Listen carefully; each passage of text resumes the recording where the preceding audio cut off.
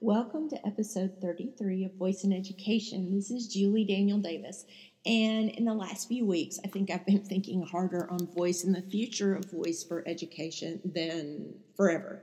And a lot of that has to do with the fact that I find myself in a position where I've got to decide what's next for voice here at our school in Chattanooga, Tennessee. So it seems that my 1 year free subscription to free time that goes along with my Kids Edition Echo Dot is over for about 3 of my teachers.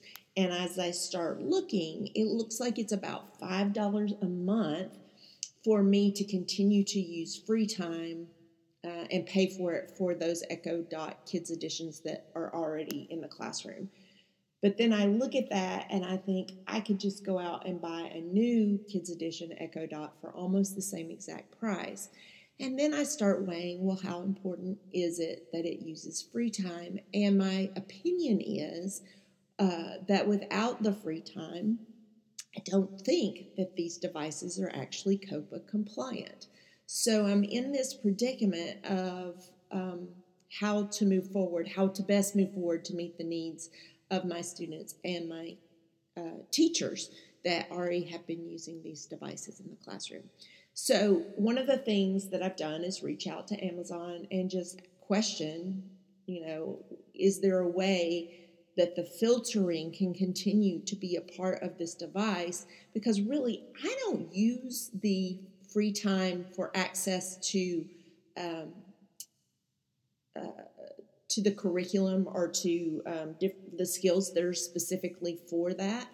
I'm using it as a filtering device. That's the most important thing to me.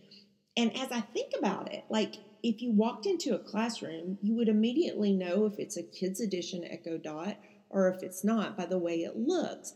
Well, if I see one, I'm going to immediately assume, or most people would immediately assume, that would be a filtered device because it is made as a Kids Edition. So I'm wondering, is this something that Amazon has thought about? Like, if people don't continue to buy that add-on of free time,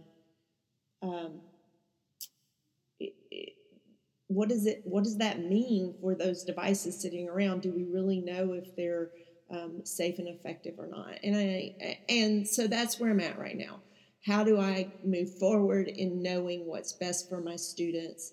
And do I continue to purchase these devices at this point if there's not really a voice giant speaking into this space for education? So this week I also wrote a blog post. It was entitled, I wish I might have this wish. Alexa, wish I wish tonight. And it was just me, the ramblings of an educator saying, here's what I really want from a voice platform. I want Amazon to create something that allows me to have a sign-on for my students so my students can create their own blueprints, but not have access to all of Amazon and all that comes with that. That might not always be student-friendly in terms of what they could search and see. And so there were several different things that I feel like would be really helpful if it were in an educational setting. And I did that blog post. I posted it on social media. It got a lot of traction due to the fact that there are a lot of educators out there feeling the exact same way. And actually, some Amazon execs actually saw it and said that, thanks for sharing this. We'll pass it along, which is awesome and pretty exciting. I would love the opportunity to help develop this for education because I believe it is a wonderful tool. I'm just at this place where I'm thinking as far as, budgets and what I'm doing here at our school, does it make sense for the amount of time that my teachers are actually using the device because they have to use so many workarounds to use it well? Does it make sense for me to continue to support this in the classrooms? And if I'm going to support it in the classrooms, I want to make sure I'm doing it in the most careful way I can do it. And with that in my mind, means Kids Edition Echo Dot with uh, free time included with that as a filtering system. So those are just my thoughts. Like, how do we move forward? What's best to move forward?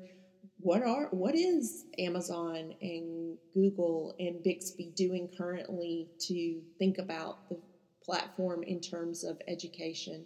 And is this something, or are we at a plateau? Is this the best that it's going to be?